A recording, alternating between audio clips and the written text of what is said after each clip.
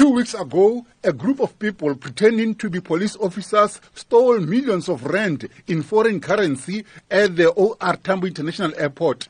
Reacting to the weekend arrest of 5 suspects, Phahlane applauded the team of top investigators from the police unit and the Hawks. He says they did splendid investigation work with the arrest of the 5 suspects, who includes a police officer. We can report that 5 people were arrested over the weekend, and those people would have appeared in court today.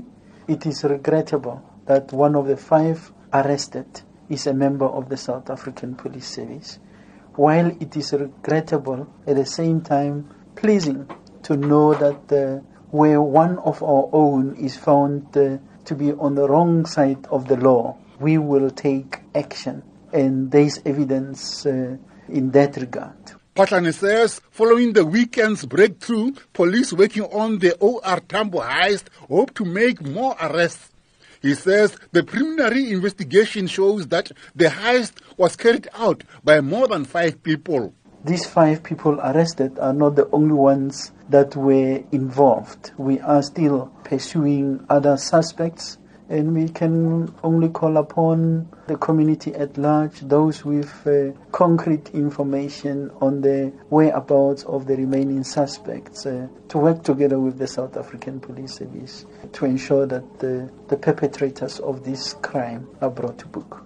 On the weekend break-in at the office of the Chief Justice, Phahlane says the team investigating the case is following up on information and leads gathered through intelligence, and no arrest has been made so far. We are still in the early stages following the commission of this unfortunate crime, which we consider to be an attack on the authority of the state, an attack on the office of the Chief Justice.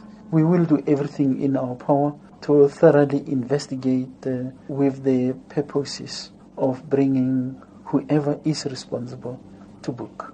Phahlane called on members of the public, including political parties, to refrain from making what he calls irresponsible statements. We strongly condemn any irresponsible statements and/or utterances attributing without any basis.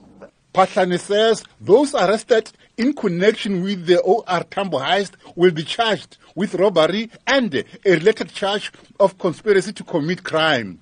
I am Makwiting in Pretoria.